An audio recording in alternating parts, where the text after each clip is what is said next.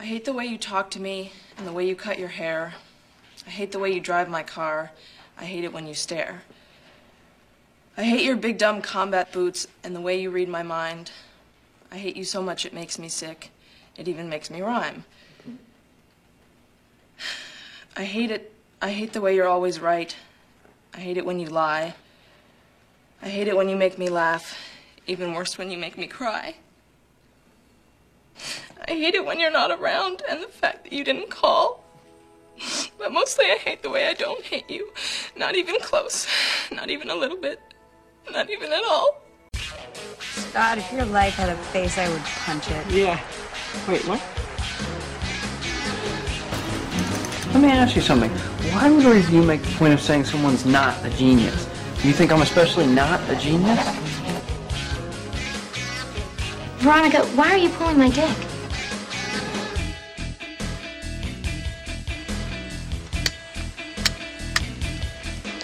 Suck my fat one, you cheap dime store hood.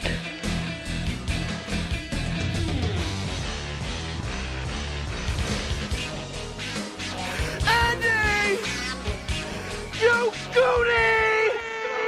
Hello, everyone, and welcome to another installment of the greatest moments in the history of forever. I'm Zach. I'm Matt. And this is episode number 119, 10 Things I Hate About You. I'm back on the episode after last week. It's just like easy, Matt. Less is more. Matt's referring to his volume seemingly being a little bit lower. Which is what people prefer. Yeah, well, at least I do. You were giving the people what they asked for. Yeah, so we're back in the saddle. That's right. Now. This is our... I think this is our golden territory a little bit. The Shakespeare reimagined in the teen high school rom-com realm. I think we did one other movie. But it's one of our favorites, right? The audio commentary of She's the Man. Well, I don't know You're if saying is one of our favorites. Maybe not as a podcast episode, but as a movie. I think it's a little bit of a stretch. Maybe. Yeah, well, we've done 2 Andrew Keegan movies now in the last couple of months. This and Camp Nowhere. Very few people can say that. Pretty much the only 2 things he's known for. Yeah. A couple of movies set in Seattle, 10 Things I Hate About You and The Fabulous Baker Boys. So it's kind of all coming together for us here. Yeah, and we also did The Secret World of Alex Mack recently. That's right, which stars Larissa Oleynik, who's also in this movie. Yeah. So really doubling up on a lot of stuff. And right also, now. I mean, really, like this movie, a little bit of like a precursor for the future, like Christopher Nolan, Batman movies. Yeah, it's Heath like a Ledger. prequel. Yeah, then Jogo. Jogo. As always, follow the show on Twitter at GreatestPod. Subscribe on iTunes. Folks, we took a little bit of a break. We did so much in October. Now we're trying to ease our way back into it. We're a little bit rusty, but, We're not even seeing movies. Haven't seen Bohemian Rhapsody. Everything's kind of up in the air right now. Anything's on the table. So we're just trying to... The other option for this, obviously, was to do an audio commentary, and we know people don't really want to hear that. So, But that doesn't mean we're going to rule it out. No, we will do one soon, probably. Yeah. But we did something a little bit differently this time. Usually we'll watch the movies well in advance, kind of like organize our thoughts and notes, maybe even multiple viewings a lot of the times for me to really get in there. Not really checked in right now, I feel like. No. Yeah. That's okay, though. I mean, it's kind of like it's the dark season right now. I kind of got a lot on my plate as far as Hulu shows to watch. Amount of hours that you need to sleep. Yeah, so what we did was we just got done watching 10 Things I Hate About You, a movie we've both seen multiple times, obviously, throughout our lives, but... Does it really stick with you, though? The little things definitely don't, but... Did you remember the character names? No. After we were done? The one thing that I will say about watching it now at this point in my life is that it's not a great movie. Revelation. I definitely think it holds a special place for people. It's kind of one of the iconic teen movies of the late 90s, which was obviously a big time period for that genre. One thing, I mean, that definitely sticks out to me talking to you about this stuff is, like, it is, like, really hard for me to pinpoint when all of these movies came out. A lot of them seemingly came out in 1999. You're like, holy A shit. whole lot of them. Yeah. Drive Me Crazy and She's All That. Like, if you could just like chronologically list all the movies from this genre and era by order of which they came out. Well, I know Can't Hardly Wait came out Is that in 98. number 1? Oh, I was thinking that was 97 even. Okay, so 98. What? She's the Man. Was Sorry. 99 like this? No, She's All That. Or She's All That, Yeah, no, yeah. She's the Man. But like that's the thing. I mean, you were talking about this before, and it's like Julia Stiles. This was like her breakout role. It's like, I mean, I could have easily been convinced that Save the Last Dance came out before this. Yeah, that didn't come out till 2001. Bring It On. What year? Bring It On, 2000? I think Bring It On was 98. Oh wow. Okay. I don't know. I feel like I was it all in, kind of I'll blurs tell you together. what. I feel like I was in 8th grade for every single one of these movies. You probably were, Okay. at least for most of them. It was definitely a condensed thing.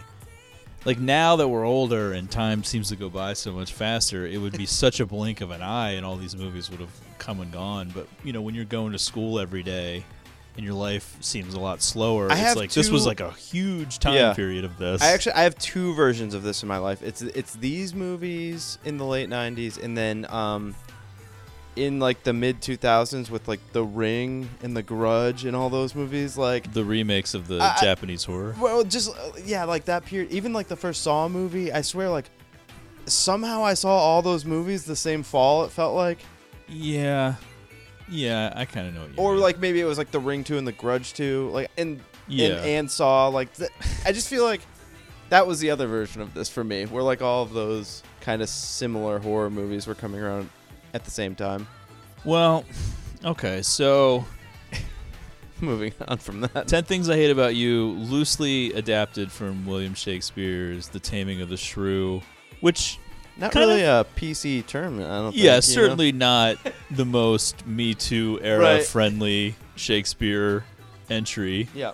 But I mean, it's like I get so annoyed when people try to like go back and retroactively criticize fucking John Hughes or something from another decade. It would be insane to sit here and start pointing out things from something from centuries ago.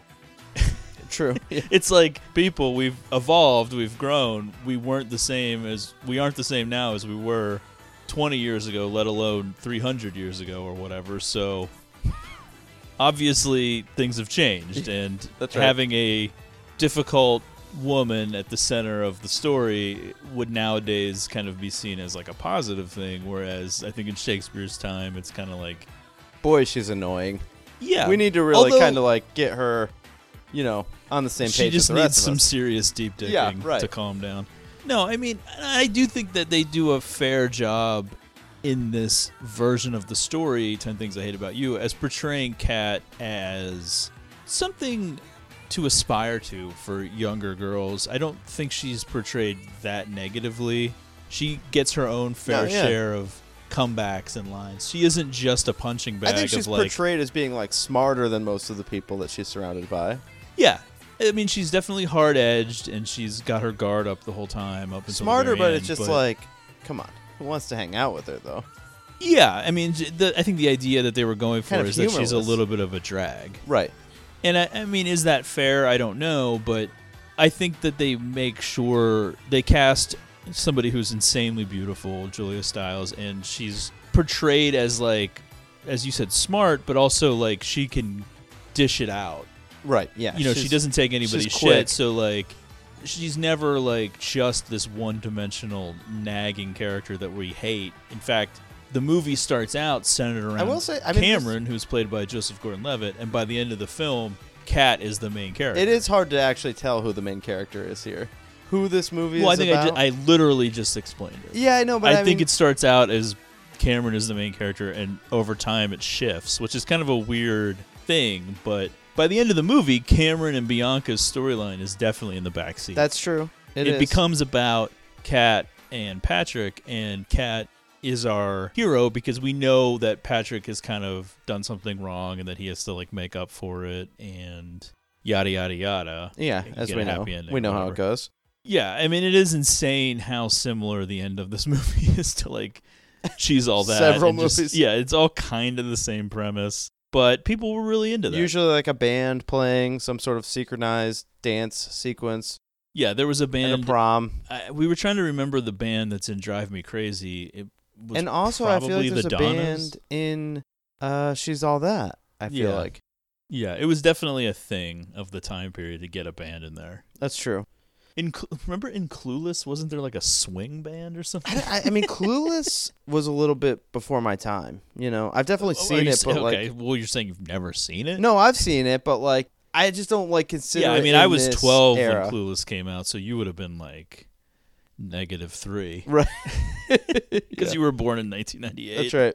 No, but I mean, I think we talked about this way back when we did Can't Hardly Wait on the show, that we kind of thought that film was kind of the guys' preferred movie of this era and this genre, and that the girls' preferred version is probably She's All That, but I think it's maybe equal to 10 Things I Hate About You. This movie definitely for has sure. a pretty solid I can following. remember being in whatever it was. Yeah, I mean, 7th, 8th grade or whatever, and like girls in my class talking about this movie. I mean, like you said, this wasn't like a monster movie, but I feel like if you were a teenager at the time, there was a good chance that a lot of people saw it.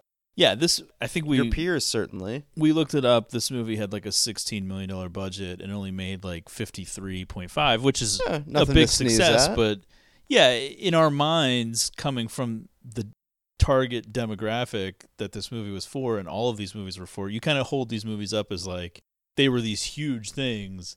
Everybody saw them. Everyone in your school was talking about them, and yet that probably wasn't true, because it's not like this was making Titanic money. Well, no. You know what I mean? But it kind of... That was multiple viewings for most people, though. Yeah, but it kind of felt like these movies were that important to people, and yet they probably weren't. I don't know. It's all about like perception, I guess. That's a good point. What are the 2 house rules? Number 1, no dating till you graduate. Number 2, no dating till you graduate. So the movie opens with Cameron starting school at this new place in Seattle. We don't really get any backstory about Cameron. We never see his family. We don't know what his situation is. He just kind of starts at the Not school. a lot of adult characters in the movie, really. No. We've got the classic kind of trope of the dad who really just doesn't want his daughters to have sex. Is that kind of Yeah. a thing going on here? I mean, I feel like that was just such a character, I guess, you know? It seems like the John Ritter type character. Yeah, I mean, I always find it weird that, like... To be that invested. Yeah, I mean, it's I always understand, like- kind of creepy. I mean, yeah, that's the thing. That's like, I understand, like, you know, wanting them to be safe and not wanting anything bad to happen, but it's just like, this is a little bit too intimate or personal. Yeah, I mean, obviously, like, the extreme example is, like, Beverly's dad in It, where he's, like, wanting to check to see if she's still a virgin. Or Check whatever. back on the It episode. Just stuff like that, where obviously there's, like, an extreme version of it, but just being that invested in it and trying to infantilize your daughters to the point where they never grow up. And Larissa Olenek, who is supposed to be at least like a sophomore in high school, is still calling her dad daddy. Yeah, the he whole definitely movie. seems like, I mean, it feels like there would be some traumatic after effects for these girls, you know? Right. And I mean, I pointed out that it's kind of just one of those movie things where it's an absurd plot point, and it gets even crazier by the end. Right. Because at first it's like they're just not, his daughters, Kat and Bianca, are just not allowed to date. And then it becomes, well, Kat is the shrew, so Bianca's not allowed to date until Kat decides to date, which Yeah, I guess in the dad's mind is going to be longer than when they graduate. It feels I don't know. But, manipulative on multiple levels. but it's just an absurd thing to come up with and then stick to as if it's a real thing. But you just kind of go with it. And Really it's kind of like committed. Footloose, where it's like a town bans dancing, and you're just like, yeah, this is a plot of a movie. Like, you just kind of accept it. Like, yeah, Right. okay, I get it. Because that's the thing. I mean, realistically, he's just using this crazy rule to get what he wants. But as soon as it was like not going his way, that's the thing. It's like, we need to treat this rule like it's Bible. Yeah, it's absurd, because if he can just make up this arbitrary thing, he could just be like, when Kat decides to start branching out socially, you know, midway through the movie, he could just be like, well, you know what? Never mind. You This can't is- go out. Right. Forget it. And the whole idea is he's like a doctor that delivers babies, so he's constantly referencing talking about like teen placentas pregnancy. like falling out all over the place. And he makes Bianca wear like the Now, pregnant stomach thing. Talk about traumatic experiences. I mean, I just feel like that would be something that like years down the road she'd be like sitting in a psychiatrist's office talking about like there's kind of what a her dad made her do. perversion to that whole sequence of him making her wear the pregnancy stomach and the whole thing. I mean, it's got like, you know, like boobs hanging off of it even. It's just this, big like, pregnant boobs. Right. It's not great. So, Cameron, here's the breakdown. Over there, we've got your basic beautiful people. Now listen, unless they talk to you first, don't bother. Well, wait, is that your rule or theirs? Watch. Hey there. Eat me. You see that? To the left, we have the coffee kids. Whoa, that was Costa Rican, butthead. Very edgy. Don't make any sudden movements around me. These delusionals are your white Rastas. They're big Marley fans. They think they're black. Semi-political, but mostly... Smoke a lot of weed? Yeah. These guys... Wait, let me guess. Cowboys? Yeah, but the closest they've come to a cow is McDonald's. These are your future MBAs. We're all Ivy League accepted. Yuppie greed is back, my friend. Hey, guys, how you doing? Close it, Boogie. Yesterday, I was their god. What happened? Bogey Lowenstein started a rumor that I buy my Izod's at an outlet mall. So they kicked you out? Hostile takeover, but don't worry, he'll pay. Now over here. Oh my God.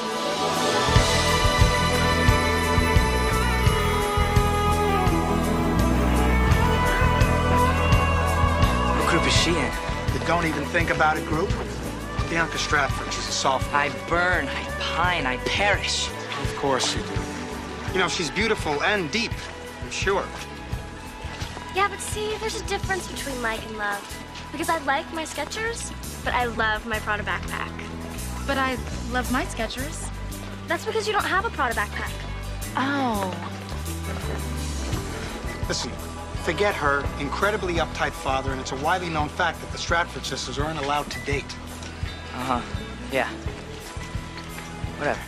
Cameron starts at this school. Cameron, played by Joseph Gordon-Levitt. He instantly falls in line with David Krumholtz. I'm not even sure what Krumholtz's character's name is. Irrelevant, just kind of like the Michael. Clown character, but kind of putting all the wheels in motion for... I mean, he's kind of the chess master here, Yeah, you know? he's kind of... moving the pawns. He kind of serves as a gateway for the audience as well, because as he's kind of showing Cameron around the school, which we should point out is an absurd school. Oh, it's like Hogwarts School of Wizardry. I mean, in Seattle. I think for people who have seen the film, I'm sure they'll know what we're talking about. I mean, they play in this huge football field. Oh, it's like the Rose Bowl. The school itself looks like an enormous mansion. It's not like the shape or design of a typical high school.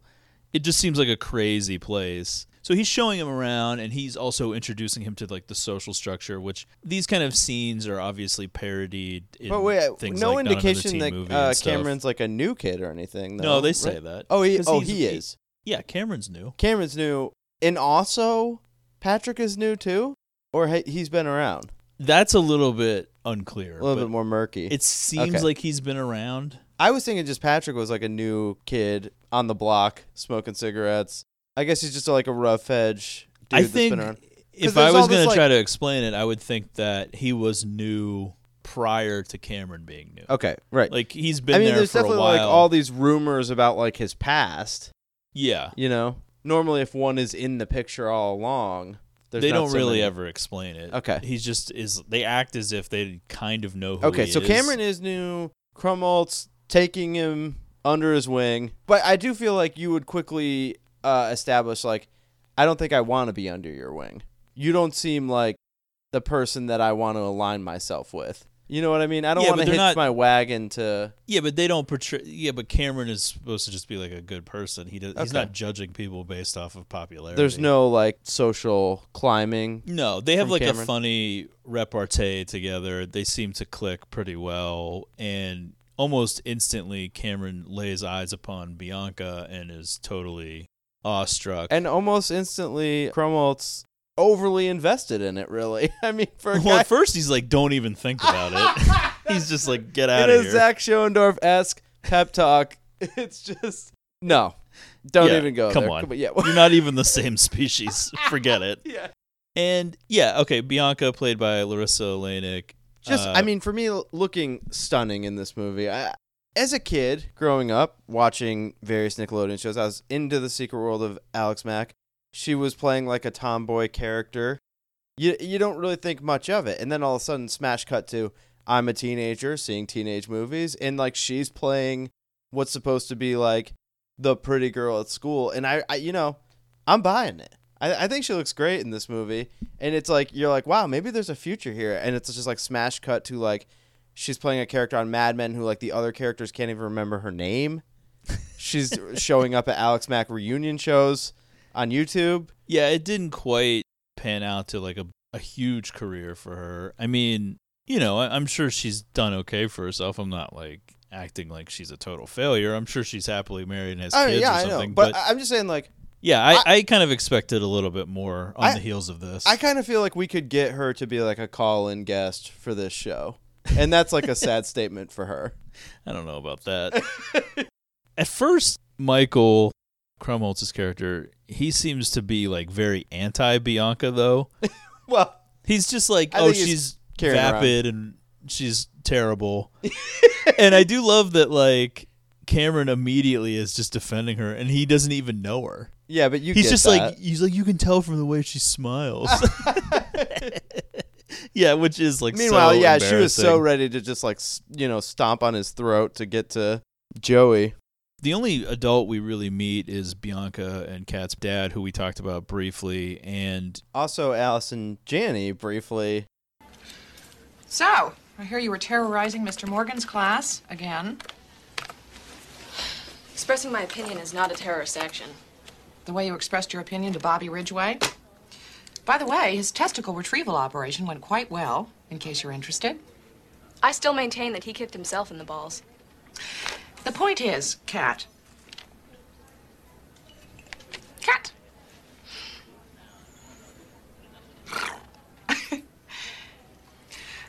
People perceive you as somewhat tempestuous. Heinous bitch is the term used most often. You might want to work on that.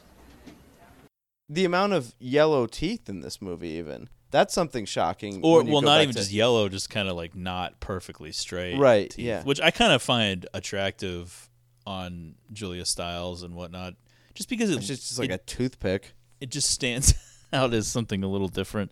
So we get a little bit of the home life of Bianca, Kat, and their dad, and this is where we get the impression that Bianca, who's the younger of the two sisters, is all like horned up and ready to go. Like, she's desperate to get out there on the scene. She wants to be popular. She wants to date boys. She wants to be like a normal Well, she's getting teenage some girl. attention, from this school. This is not just like some normal school. There's male models attending this school, like professional male models. the models in the big Seattle modeling scene.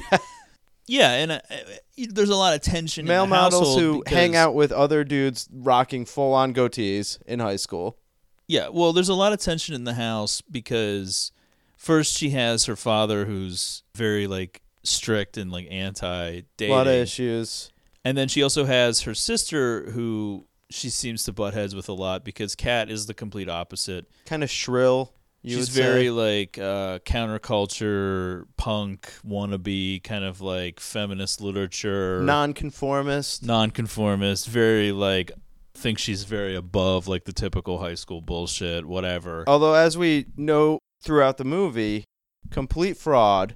Once we see what's going on in her bedroom, the band Fastball poster prominently featured on her wall. Yeah, I'm so rarely impressed by the set decorations I of know. like teenagers' rooms and movies. It's always just like thrown together and just like very fake feeling. And that's why I love like the little details in movies like Juno where they really go the extra mile to like make the backgrounds of the kids' rooms and stuff seem more realistic. I mean, even like Olivia Thirlby's character, who's not even the main character, and you might even see her bedroom like in the background of one scene where she's on the phone.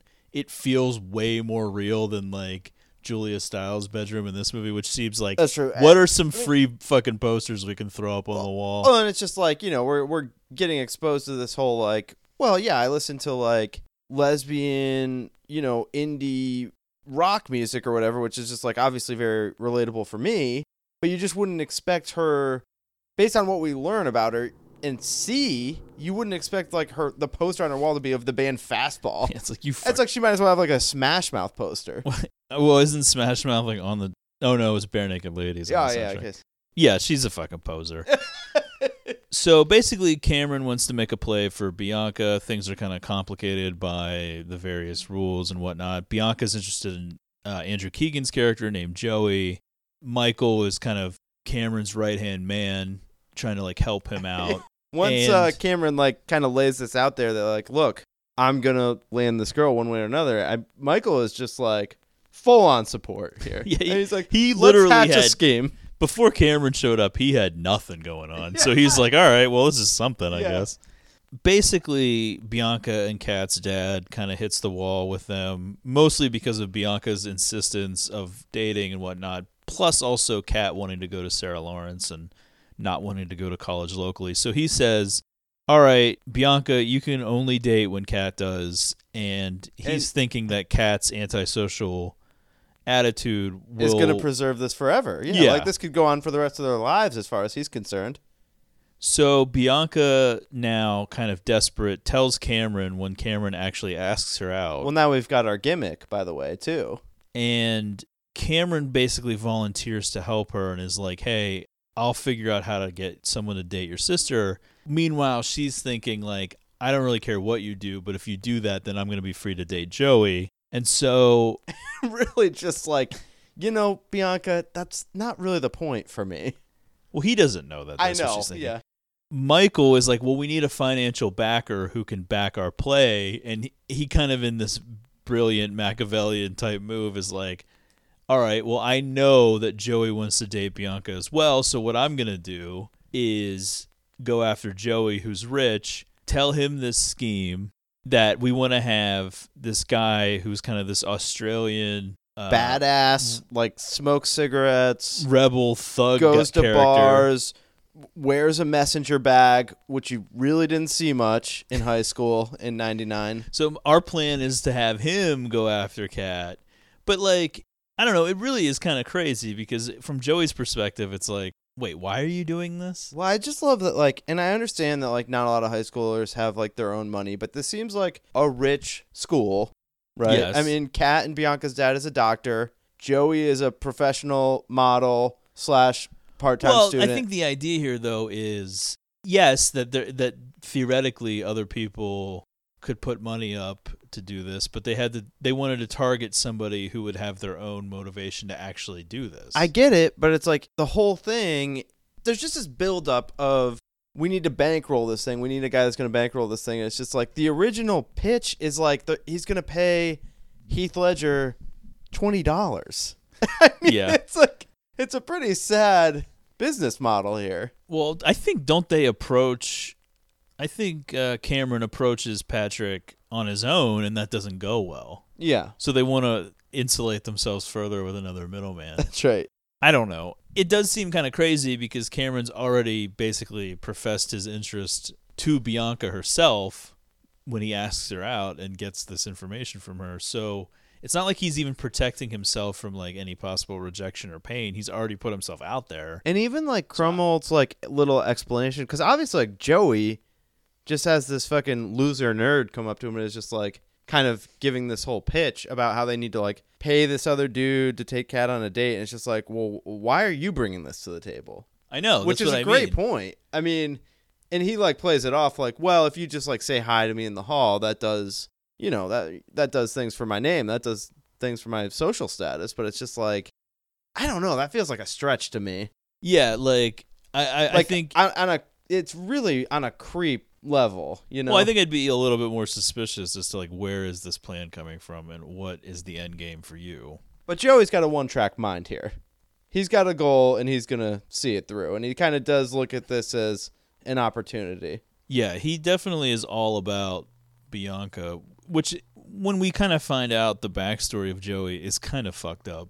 It's not, that is true. It's not really I will harped say, upon that much. Yeah, one of the better kind of moments in this movie, I think. The little reveal there. I guess. Patrick eventually agrees to the deal. This is like the first time American audiences were really introduced to Heath Ledger. Who is this Australian hunk? I think everybody knows where it all went. Yeah, I mean, he passed away now over a decade ago.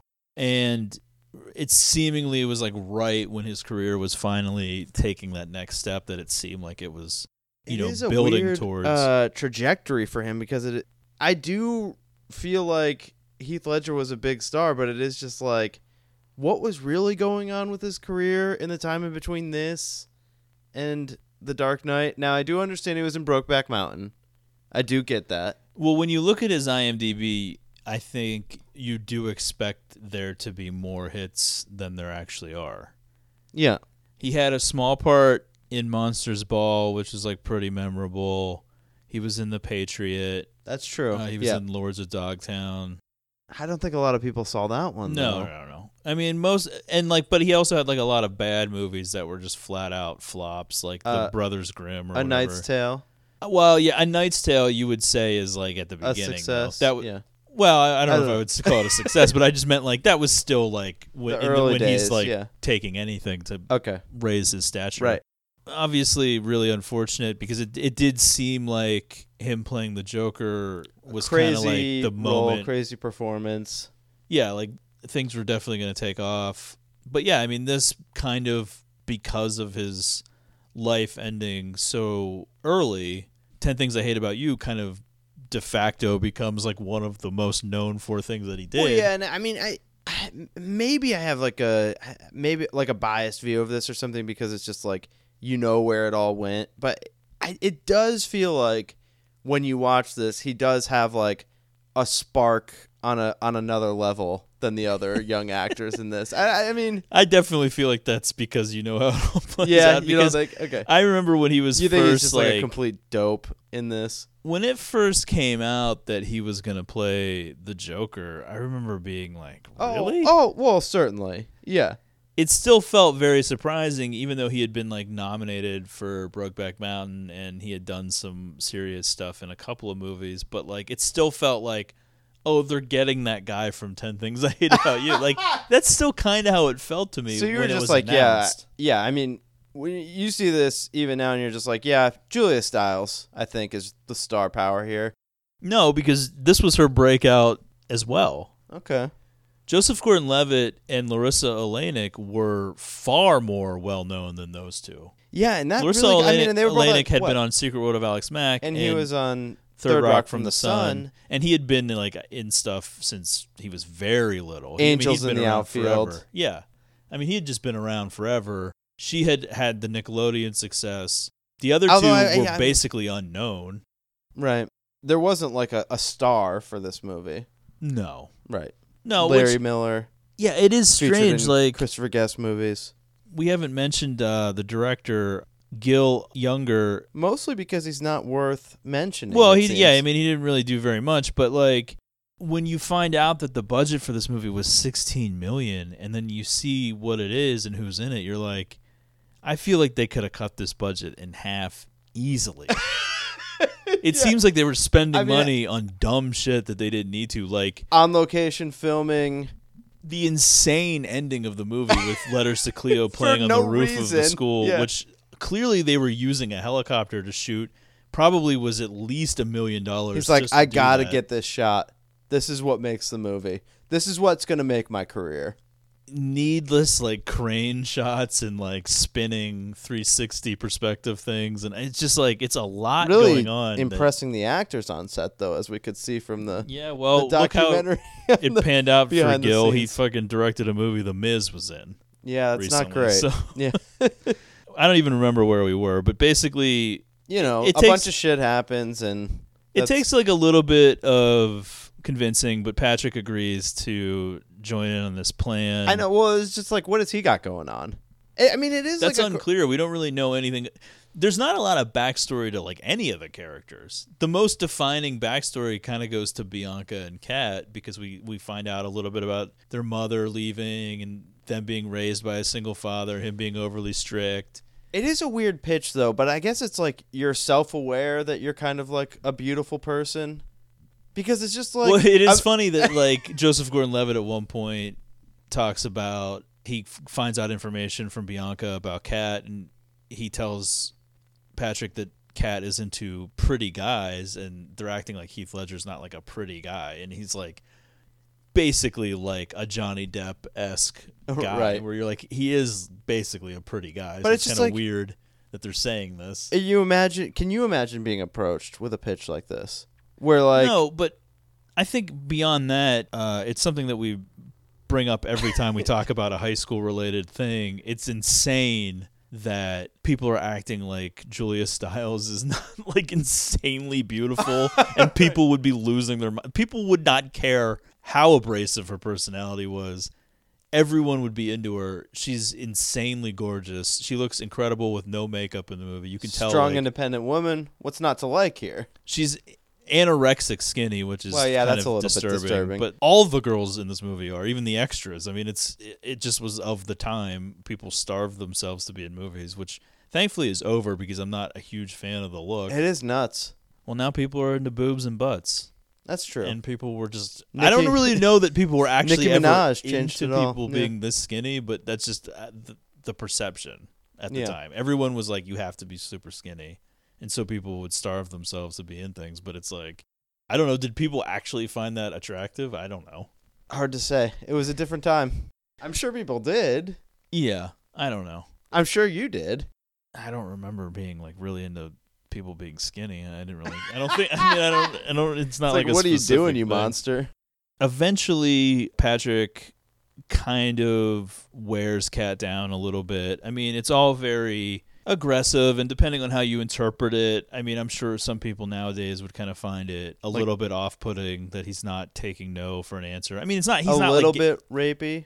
Well, no, because he doesn't actually. Well, people like, just throw that around now, you know, like. Yeah, I mean, he doesn't actually like assault her in any way. No, it's not even like he's touching her necessarily, but it's just like he's not really. He's taking no relentless here.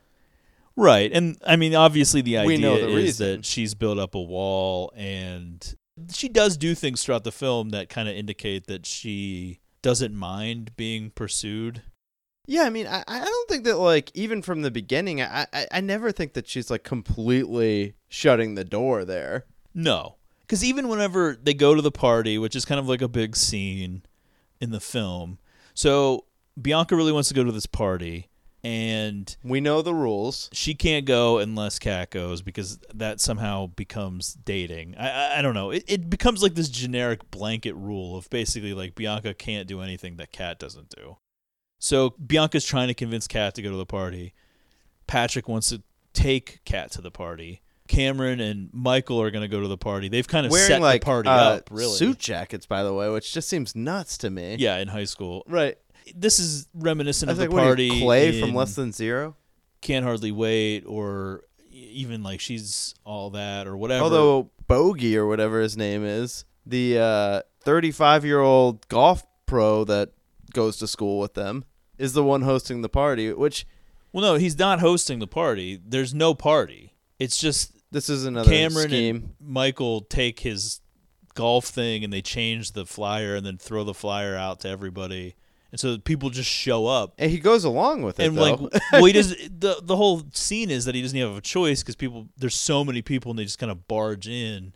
And what I was saying was comparing it to the party in Can't Hardly Wait or parties in other teen movies is there's always these insane parties that happen, and I just don't think high school parties are ever anything like this. Well, I don't think so. And also, I mean, it's just like, I mean, It's usually like 12 angry guys sitting in a basement drinking, like, I wish there was yelling chicks at here. MTV. Yeah, that's just like totally gay theme. You want to know why?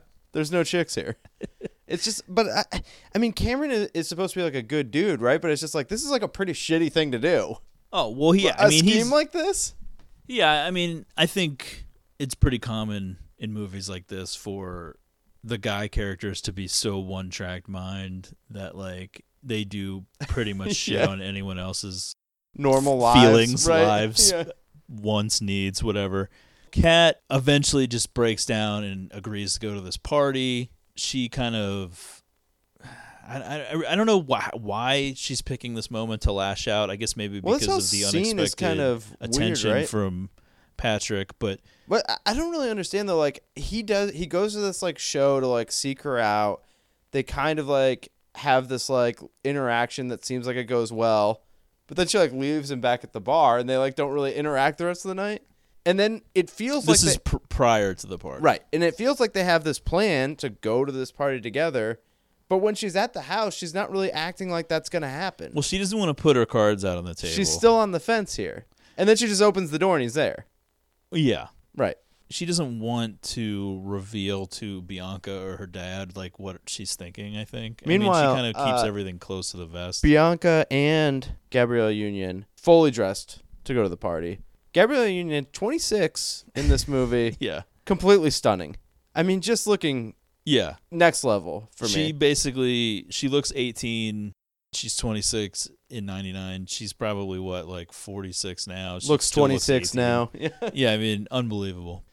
Eventually, Kat goes to the party. She gets drunk. I'm theorizing. I don't know what. Yeah, this kind of comes out of nowhere. Well, no, I'm like theorizing that she's doing this because of the new attention that she doesn't know how to deal with. Because I guess like the idea is that despite her defenses that she's honed over these past couple of years, she's finding herself being into Patrick, and she doesn't really know how to deal with this because this is something that she's avoided and stayed away from. And basically she doesn't want to be just another average basic high school bitch. Yeah. And she's finding herself having those feelings. Well, so she gets drunk and then she dances to Notorious B.I.G. Yeah, it's pretty wild. I mean, I was saying at the time when we were watching this right now, I was like, this is an iconic scene, and you were kind of shitting on it.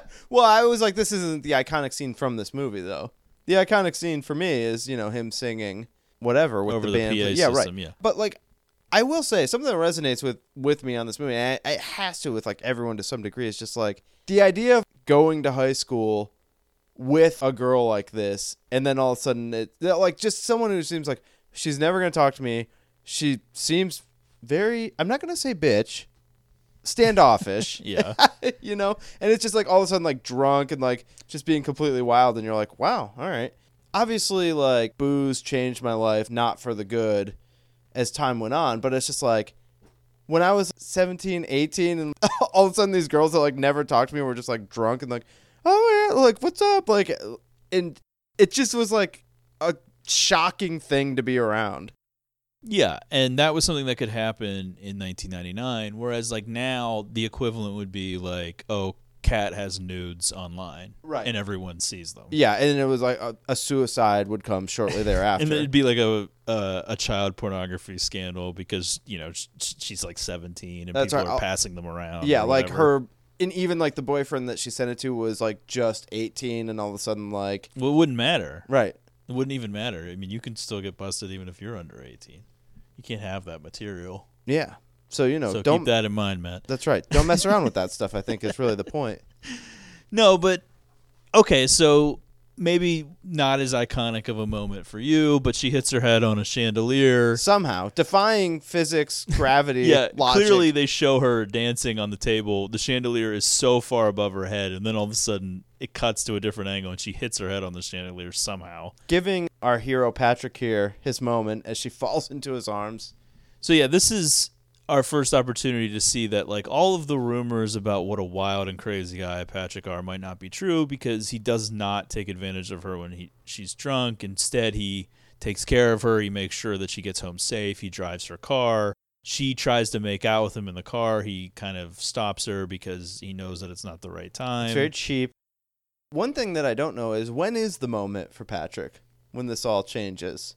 It feels like it's pretty quick. I mean, well, yeah, I mean, he's a mercenary in the sense that he was willing to take the money, but we don't ever get the sense necessarily that he was like a bad person. Oh, no, yeah, I know, but like... So he just isn't going to... I don't know if he's, at this point, already falling in love with her. I mean, this movie is only an hour... Yeah, I mean, it's only an hour and a half. They've barely hung out at all. Yeah. But, things move quickly in this kind of universe. But that's the thing with a girl like Kat. I mean, it really is. It's the chase, She's that hard to get, Parallel to all of this happening, Bianca gets her big moment to finally hang out with Joey, who is, as I think we mentioned, this kind of arrogant piece of shit who's like a model, kind of, and very vapid into himself. One of the brighter moments of this movie, really, how quickly she turns on Joey. Yeah, but it's like she does kind of like get annoyed with him and want to be done with him, but then it doesn't close the door completely because they do like interact a little bit after Well, I this mean, he at is, various points. he's a looker. I mean, it's hard to... Cameron sees Bianca spending time with Joey. He kind of flips out and he wants to call the whole thing off. He tells Patrick this. Patrick is just like, dude, don't give up. You're a better guy than Joey. Don't let anyone ever tell you that you don't deserve what you want. I mean, it's just like, wow, this is a pretty wild. He's like, that pussy's yours. You can take it. Yeah. it gets kind of Patrick, weird. I mean, that's the thing. When you look like Heath Ledger, you just see the world in a different way, Evidently. See, first of all, Joey is not half the man you are. Secondly, don't let anyone ever make you feel like you don't deserve what you want. He kind of angrily ends up driving Bianca home because Bianca has the chance to continue hanging out with Joey, but she says she doesn't want to and she needs to go home. Meanwhile, her quote-unquote supposed friend, Gabrielle Union, goes with Joey anyway. That feels stabbing relatable. her in the back. All of a sudden, like, you had all these hopes and aspirations for where this relationship was going to go. Now you're just angrily driving her home. But then she just full on buying makes concert out with tickets. Yeah, but she just like full on. I makes know. out Well, with that's the thing. Well, I know. That's the thing. You think everything has gone completely wrong? And this is kind of the moment where, if you hadn't picked up on it as a viewer yet, you realize that the main POV of the movie has kind of shifted, because even though there's still a little bit of hurdles out there for Cameron, in his pursuit of Bianca, this is kind of the big moment already.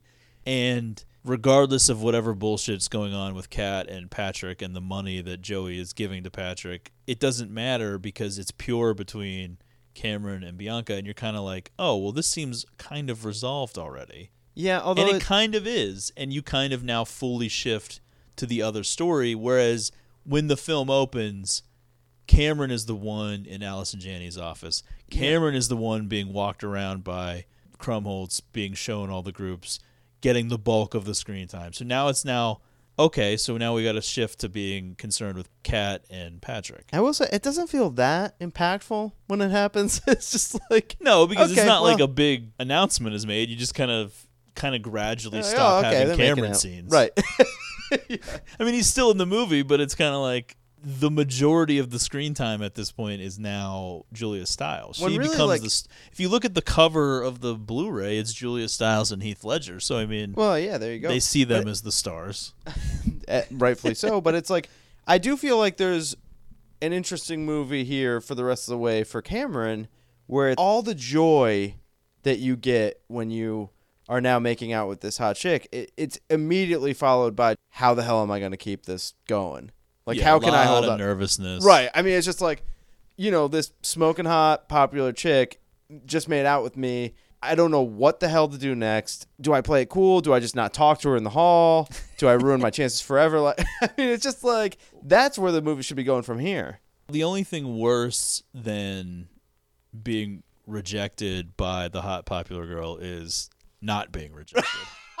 That's because then you're like, I don't really know what to do. Yeah, now. I really was not expecting this. And he kind of does. It's a kind of a brief moment, but he does kind of deal with that, where she gets annoyed at him later because he's not doing enough. Yeah, he's not really taking the next step. But it's very brief though, because like I said, we kind of have shifted focus. I mean, I guess. And if that was it though, where it's just like he had a chance and then completely he blows it up immediately. But it's just like, that's just something that's just like, how do you ever get over that? You don't. Years down the line, you just be like, God damn. Yeah. You end up having dreams about it. Yeah. And then you're upset for the rest of the week. Starting a podcast. Not that I would know anything about it. No. I guess you could say that another reason why Kat gets so upset at the party is because she does have a history with Joey, And well, yeah, there is something where it's like once she realizes that her sister's into Joey, she does want to have like a little private discussion with her of fill us in on what went down in the past there. And her sister's just like, get away from me, loser. Like just completely oblivious. Joey never told you that we went out, did he? Yeah, okay. In Ninth for a month.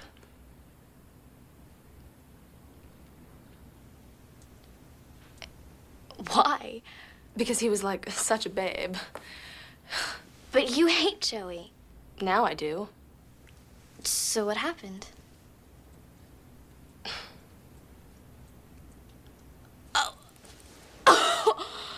Please tell me you're joking.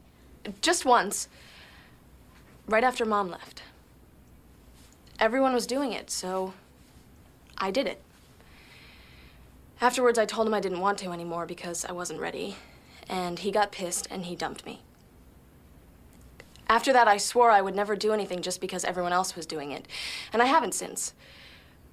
With the exception of Bogey's party and my stunning digestive pyrotechnics. How is it possible that I did not know about this? I warned him that if he told anyone, the cheerleading squad would find out how tiny his dick is. Okay, so why didn't you tell me? I wanted to let you make up your own mind about him.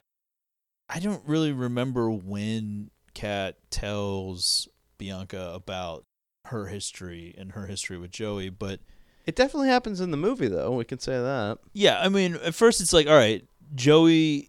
I kind of just assume that Joey fucks Gabrielle Union that night, and then he's back focused on Bianca because Bianca like kind of turned him down, and I guess Joey's like kind of aware that Cameron's in the picture now, and he can't believe it because Cameron's like this loser or whatever. I mean, I will say it is like another level like diabolic from Joey as far as just like, all right, well, I got Kat.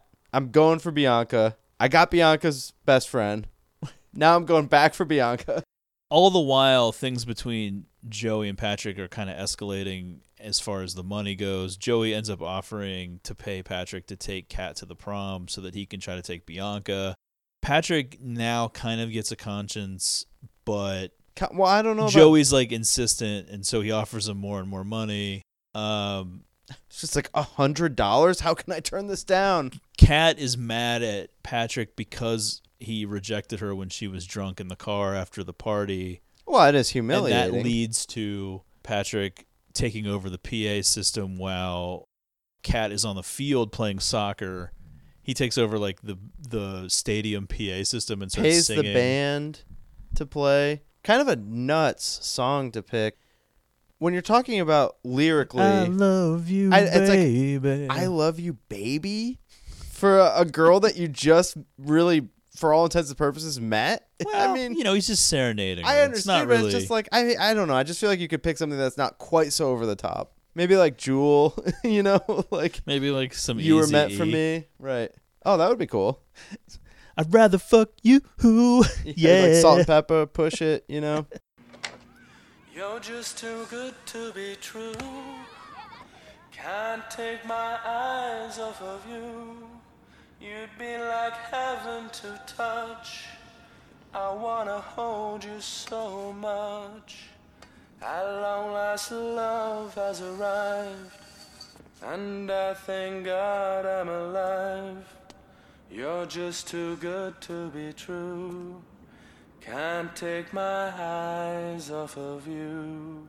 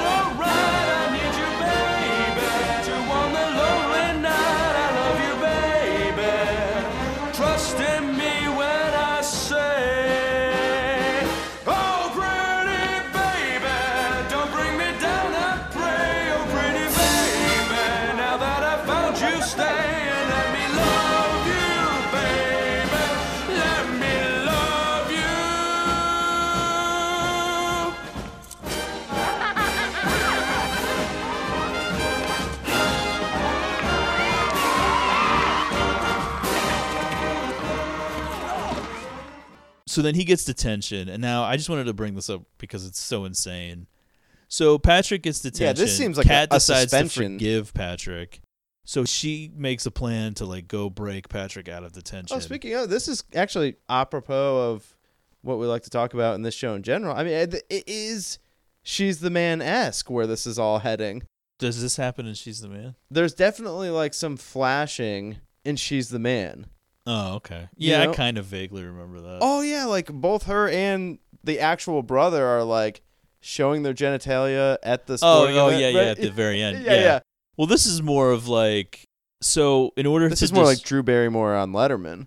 Yeah, in order to distract the detention teacher so that Patrick can escape, Kat just like shows her tits to him. Yeah, which is... And there's no repercussions for this. And it's never really brought up by anybody other than Patrick at the very end of the movie as like a joke. But it's not... It's never like, oh, you're suspended. Oh, we're calling like a psychologist. We're involving the police. And I mean, there's definitely like a classroom full of mostly male students who definitely get like a side view here, I would think. Right. I mean, if this happened in a detention that you were in high school, I can't imagine you would ever talk about anything else for the rest of your life. Yeah. I would never stop talking about this. It would be pretty wild scene to see. One time I was like driving on campus when I went to Pitt, and this girl was like crossing the street, and I guess like her friend was like on the other side of the street or something. I don't even know what was going on. I was in my car, and she just like mooned the other girl. Wow. Like in front of like everybody. Like I saw it. I mean, like everybody's, and I will always remember it because I'll be like, it was shocking. It was a shocking thing to see. That is shocking. One time, I had a friend, and it was unbelievable. Yeah. Yeah, I mean that sounds it was pretty unbelievable. I don't think you're appreciating how unbelievable. No, it that was. is nuts. I don't think it's like quite on the level of that story that you told me of like the girls fighting in like bikinis or whatever, like in the middle of winter. Yeah. In a parking lot. That's right. Yeah. I like some can't girl even just like runs across in a bikini and like I can't does, even like, a tell that flying story punch. right now because it's to even set up how that could happen is too hard. That's true. Yeah. But needless to say, that was kind of a crazy. And it moment. did happen. I think we can. That's fair to say. Yeah. Although I can kind of understand. Like I don't know. I've seen people fight. I've seen girls fight before. I mean, trash is trash. You know, it just happens. But That's a like, good point. Just the idea of someone like voluntarily exposing themselves is something that it's just such a rare moment for it to be a girl. That is true. That you're just like blown away by, especially like an attractive one. You're just like, I can't believe this is happening. Well, I'm now just in driving the along in my age- car, and then there's that girl's butt. Like, well, oh, wow. I think it's we live in the age of the empowered female. So it's just like, hopefully we're gonna get more of that stuff. I mean, they do make it a point to say that Kat is 18, so it's not this is some crazy thing. But Although still pretty crazy. Yeah, I mean, it is a teacher, and she is in school, and Yeah, I still think even though he didn't really do anything at all to bring this on, I still feel like he would get fired. there'd be questions. For this. Well, Yeah. I don't know if he'd be fired. There would be questions. Right. The other students would have to like testify as to what happened. This kind of leads to a little bit of a montage between Patrick and Kat. They've kind of made up after I mean, the going fight back after to the this, though, party. the plot device here is kind of nuts. It's just like she's going to detention to have him sneak out the window. Yeah, I don't know. I mean, it feels like the long Well, term plan sometimes here. I think you just kind of have to allow for the Okay. fact that it's a teen movie and they're going to set up We scenes need to some try like to some be. Breakfast Club logic here. Yeah, it's supposed to just be entertaining. Okay. To kids. Okay, I can it's go not with that. supposed to make that much Right. sense. It's very Saved by the Bell cartoony bullshit. Yeah. They do go on a date that day when she gets him out of detention. It does turn romantic. But Although, and we should point that out too. His pay scale, he's getting paid by the date, right? yeah, now he's getting like $100 a date or something. Yeah, right. Kat gets mad though because Patrick keeps bringing up the prom and wants to go to prom, and she's against it because she's kind of against everything. Meanwhile, Bianca is irritated that Cameron hasn't asked her to the prom yet, and so she does tell Joey that she'll go with him. But none of this matters unless Kat goes anyway, because the rule is still in effect. Right. Yeah. It's not like Kat went to one party and thus it's like Cinderella or some magic spell or something. Everything kind of reverts back to like Kat has to do it first. So the whole idea of who is going to the prom with Bianca is kind of moot at this point because although it's still a factor because Joey shows up at the house. Yeah, but we're not even there yet. I know. Because but Kat hasn't accepted Patrick's invitation right, yet. but where we're at right now, I do try to like kind of go back over this in my head. Where were Joey and Cameron in the mix here at this point of the movie? Like Cameron seems like he's pretty well got it locked up. Well, but that's when Bianca gets mad because he hasn't asked her to the prom yet. That's true. And so that kind of speaks to what we were saying was like he got over that first hurdle, but now he's panicking and he doesn't know what to do and he's blowing it.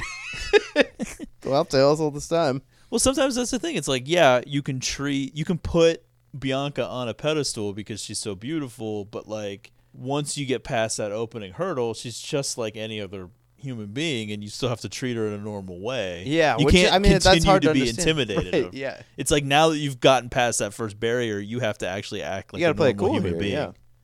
Play it cool, but also do the right thing. Yeah, which is do whatever she wants. It's a healthy balance, right? She wants to go to the prom, so you have to ask her to the prom. Yeah, come on.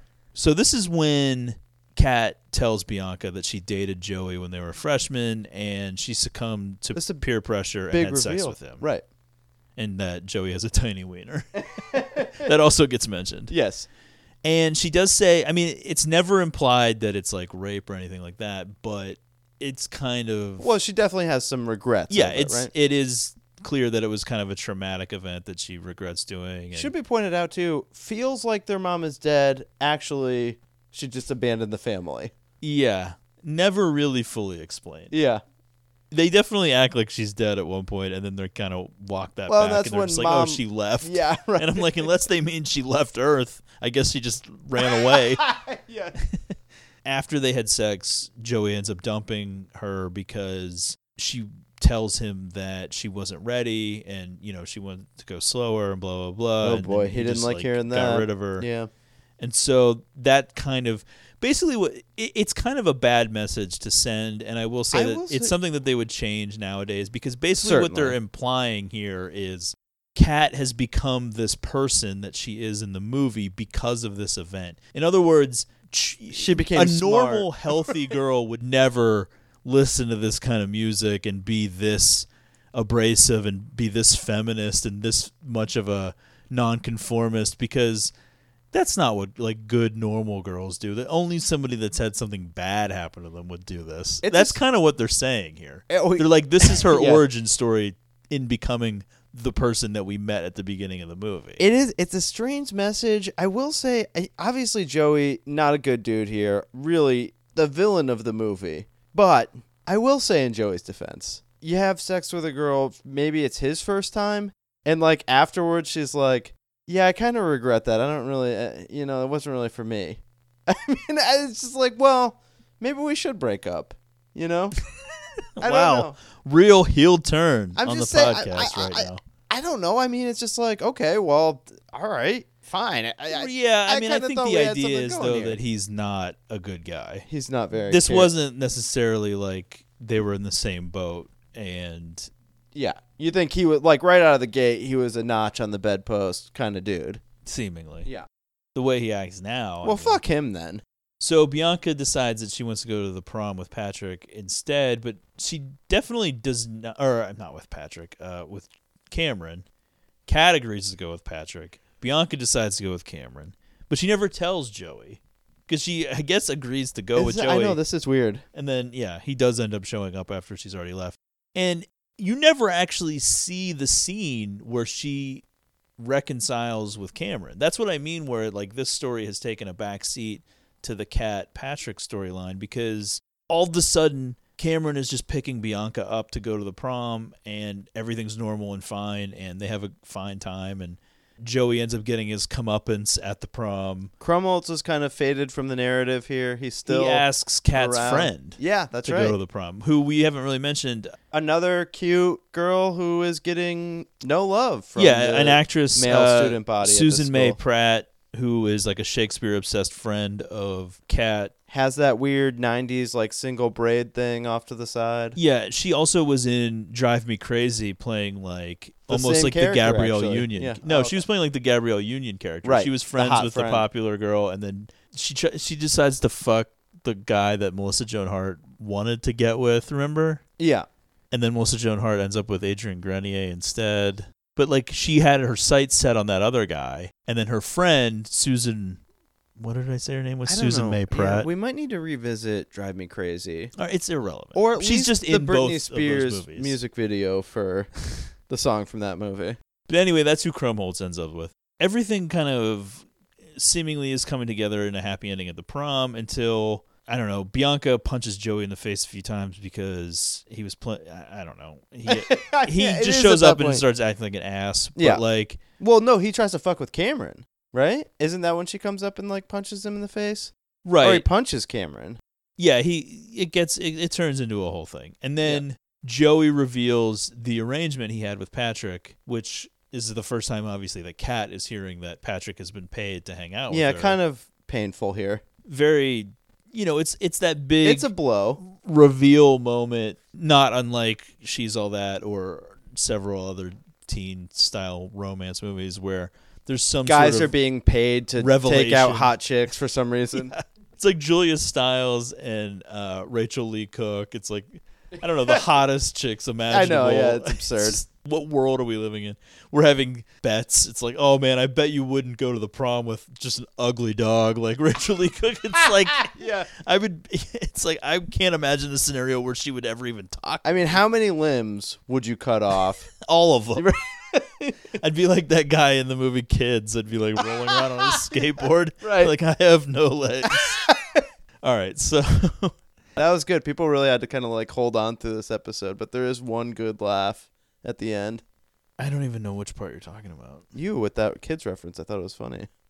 Oh, I thought you meant in the movie. Oh, no, there's nothing good here. Yeah, basically, Bianca and Kat make up the next day. Their dad basically is like, all right, yeah, you can go to Sarah Lawrence.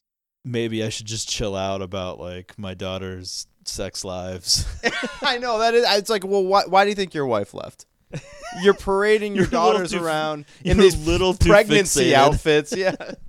And now, obviously, you say that the iconic moment is Heath Ledger singing over the PA system. I was saying Julia Stiles dancing, but I think we both know that this is the iconic moment. Yeah.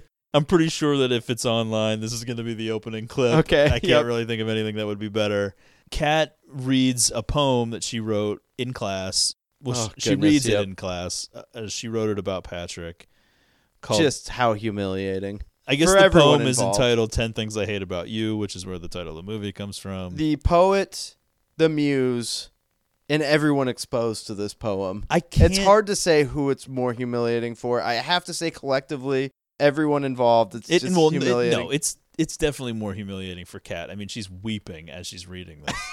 I mean, honestly, my gut reaction to it is this is more shocking and horrifying than her exposing herself in the detention classroom. Certainly. If I witnessed both of these events, like I saw her pull her titties out and then I saw her do this, read a poem that she wrote herself and start crying in front of the whole class, the second event would be more scarring, more it's memorable, definitely like, more horrible. It would be like, I feel like harder to talk about the second event to other people.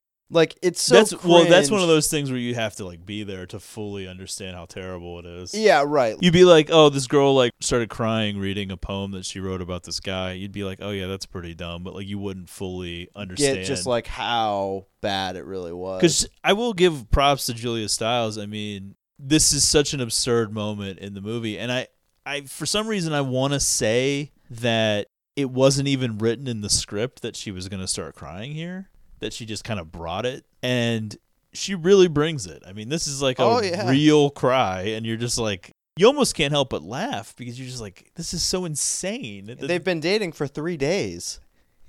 As I said when we watched this, if this new relationship between Kat and Patrick is happening, they decide to go to the prom together. She's had this guarded persona because of a bad experience losing her virginity. She's kind of become this person, and now she's letting her guard down for the first time. She decides like she's gonna go with this guy. She really starts to have feelings for him, and then the rug is pulled out from under her when she finds out that he's been getting paid by this guy that she hates to go It out is with her. Not a great combo. In real life, is there any coming back from something like that? I would say absolutely not. Yeah, in movies, they always seem to somehow forgive the person pretty quickly for things like this. And it's just like, no. But it's like, plus it just feels like this has gotten to a level of like it's public knowledge. Like everyone knows. Yeah, because even if she does have feelings for Patrick, and even if she does believe that Patrick has sincere feelings for her, the It all humiliation yeah. of everyone knowing that this started over him being paid to date her, it's just, you can't overcome that. It's like down the line. It's like, where is this headed for us? Are we going to get married? Is this going to be in the vows? The whole story Well, about that's the you thing. being It's paid? like, yeah, I think if you look at it from that perspective of like, we're all in this now, like, yes, then if you're going to get married, then yeah, I think you can overcome. If you've decided at age 18, like, yes, we are definitely getting married. Yeah. Because then I feel like you can almost get away with anything. If you're going to get married. Yeah, if you prove, like, if you're that committed to it. Because then it doesn't really matter what anybody thinks because you've kind of, like, overcome it. I'm trying to think back to like high school and when I thought when I was in relationships, like, oh yeah, we're going to get married someday. I mean, just like delusions of grandeur. Yeah, like I was like 16. I'm like, yeah, we're going to get married. It's going to work out for us. I know I called you a cunt on All the right. cell phone, but you don't need to bring that up. All the times that I did that. So that was me I'm talking about. I know. Well, yeah, I think the point is we've all been there. I mean, come on. So after she reads this poem and embarrasses herself in a class that Patrick is in, which they show them in this class several times throughout the movie, Patrick does walk into the classroom at one point and then leaves. I never really thought Patrick was actually in that class because you never actually see him in any of those scenes right. until the end. Yeah. And you're like, oh, he's in this class. She reads this poem. After they leave, Patrick has a surprise for her because he bought a Fender guitar and it's just like sitting in her car. For me, this wouldn't kind of this feels like a cheap way of making up. You know? Yeah, she's a hooker. Right. Who sucks dick for guitar. Yeah. No, I mean, I guess the idea is that he used the money that Joey gave him, so it's no longer this blood money hanging It's a over wash. them. Yeah, we're back to even. So, yeah, and then they basically kiss and they're going to get together, and the movie ends with Letters to Cleo playing I Want You to Want Me on the roof of the school for some reason. Yeah. Cameron and Bianca, nowhere to be seen at this point. They might show them... Well, they probably show them like before this, I guess. That's right. I don't know.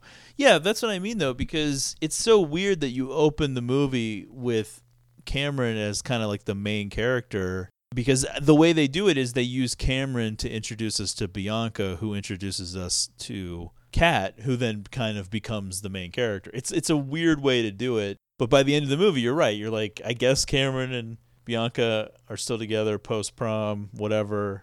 I will say, there was something that, like, we didn't talk about really the scene at all, but, like, there was something that stuck with me from this movie when I first saw it that, like, I, in a way that, like, I don't know what I was thinking. I definitely didn't get it. The part where Cameron and Bianca go into Kat's room and they're, like, going through her things. First of all, it's super weird that, like, her sister is going through her underwear drawer. Oh, yeah, and it holds goes, up her black panties. Black yeah. panties. And she says, that means she wants to have sex someday. And, like, I just, like, I remember seeing the movie and, like, being, like, a teenager or whatever, and I was just like, oh, is that what that means? Aha! Black panties. What does that tell us? She wants to have sex someday, that's what. She could just like the color. You don't buy black lingerie unless you want someone to see it. You know, I don't know. I didn't know what it meant, really. I was just like, oh, okay, wow. But, like, obviously, well, her logic is that if she owns black panties, that she is going to show them off to somebody. That somebody's right? going to like see intimately, them. Yeah. But I didn't get that. I didn't know. Even though she explains I know. I was just like, I don't know what the... I was like, oh, I guess that's what that means. Well, I thought it was weird when she just holds him up to her face and takes a big sniff and then throws him over to yeah. Cameron's like, get a whiff of these. Also, like... yeah, that was like a really weird part of a PG-13 movie. It really, it did feel out of place. But also, great use of one of my favorite tricks when there's like just a smoking hot chick on screen and they slow it down with the music playing when you first meet Bianca in this movie. Yeah. From Cameron's perspective. Always love that move. Yeah, I mean, overall, it's kind of a fun teen movie. I don't think it's anywhere near as good as Can't Hardly Wait. And for me, it didn't particularly hold up on this viewing because when you really like break down and examine the plot, like the actual story, it's kind of crazy and absurd. And the jokes, to me at least, aren't funny enough to justify how dumb the story is at times. I think that's fair.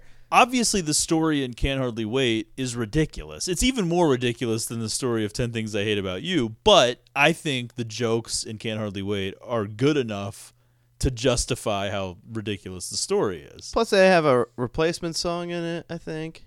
Oh, yeah, in the end credits. And that other song that we like, Only You. Yeah. Well, yeah, I would prefer almost every aspect of Can't Hardly Wait to this. Trip McNeely. Yeah. One of the great moments in cinema history. Right. I do think that there is like a give us a second out there for us to do of like watching all of these 90s teen movies and like ranking them or something, but it's the amount of time that has to go into that for a 30-minute The juice doesn't seem worth the squeeze for that. I don't know. It's kind of fun to go back and look at the clothes that people are wearing and the music that's on the soundtrack. It's definitely like a snapshot of the late 90s. Now, almost 20 years have passed since that movie came out. It is a weird thing with the fashion over time because there is stuff that you see in movies. It's like, oh, that looks cool for now. Like, someone could still wear that outfit. Like, there's certain things that seem like they can carry on throughout time to a certain degree. But, like, then you see some shit where you're just like, what the hell is this like open button-up sweater that Julia Stiles is wearing with just the top button, like flower purple pants? I don't know. Well, yeah, like that butterfly shirt that Bianca wears at one point. That is nuts. Absurd. Yeah. But then there's other times where she looks like she's wearing stuff you could wear now. Right. So, I mean, yeah, it's kind of how like the first Nightmare on Elm Street, people are kind of dressed in a way that people could dress now. But then if you watch some of the Nightmare on Elm Street sequels, you're like, holy fuck, this seems like it's from another time. Yeah, even though the sequels are more recent than the original. I don't know. Sometimes it's just wardrobe choices. Sometimes I think different people must pick, like, we want to go with more timeless looks. That way it doesn't look as dated. And then other times they're like, we want to get very, like, of-the-moment fashions. And those end up looking crazy. Yeah. I guess that'll do it for 10 Things I Hate About You, right? I mean, who would have thought that here we are almost 20 years later and Joseph Gordon-Levitt, I guess, is the biggest star out of the cast. Although what stuff is he in these days? What could have been with Heath Ledger? Yeah, Heath Ledger won an Oscar for The Dark Knight. Christopher Nolan was like scouting in this movie, you know? I don't think so. He's actually casting Larissa Oleynik in his next movie. Yeah, Larissa Oleynik and Julia Stiles have kind of, they have careers, but they've kind of faded. Yeah. I did like seeing Julia Stiles pop up in Silver Linings Playbook. Yeah. Kind of unexpectedly. That was nice. That's like Alicia Silverstone popping up in Killing of a Sacred Deer. You're kind of just like, oh, okay. Since I brought it up, Silver Linings Playbook, kind of a movie that doesn't really get talked about much already, even though I thought it was pretty great and probably the best movie of that year. Yeah, I really enjoyed Silver Linings Playbook. If we're going to talk about it for a minute. It is weird, though, like the idea of like, because the whole premise is kind of just like, oh, okay, well, let's put these two people with like issues together or whatever. And like Bradley Cooper definitely seems like he has like a crazy disorder in that movie. Like he definitely has issues. But it's like with Jennifer Lawrence, I'm just like, she's just like a normal chick. That's like, I mean, she like. Just screams sometimes. Yeah, she's just like flipping out at a restaurant. That's like every date I've ever been on. All right. That'll do it. Follow the show on Twitter. Thanks for listening. The show's doing well. The downloads are looking good. So we're going to keep doing it, actually.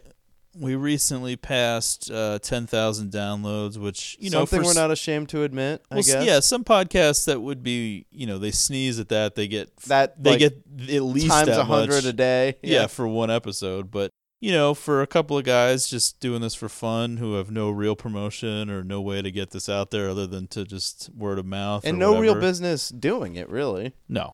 We were kind of pumped to see that. It's fun, and we're going to keep doing it, as long as we are still having fun doing it. And we still have a lot of fun. And even if not, I mean... Yeah, I mean, not every episode has been a dream. No, I mean, well, come on. We're still trying to, get it back together after, the short break there. So I think there's still some good episodes left in us. Yeah. Oh, yeah. There's a lot of great topics for episodes that we really haven't even scratched the surface yet. Yeah, truthfully. so don't give up just because you hear one bad 10 Things I Hate About You episode. I thought this episode turned out okay, I think so, considering how little prep we did for it. Right. All right, so yeah, the episodes should be coming pretty regular now, and hopefully they'll get better and better. Excellent. There you go. All right, see you next time.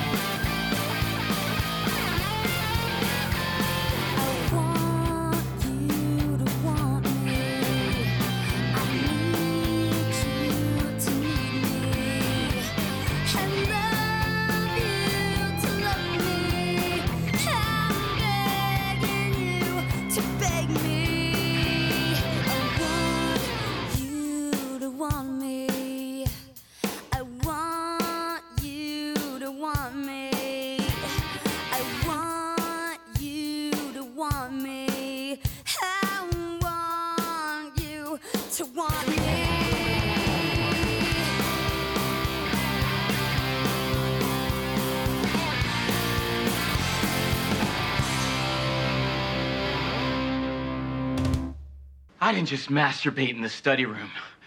I masturbated everywhere.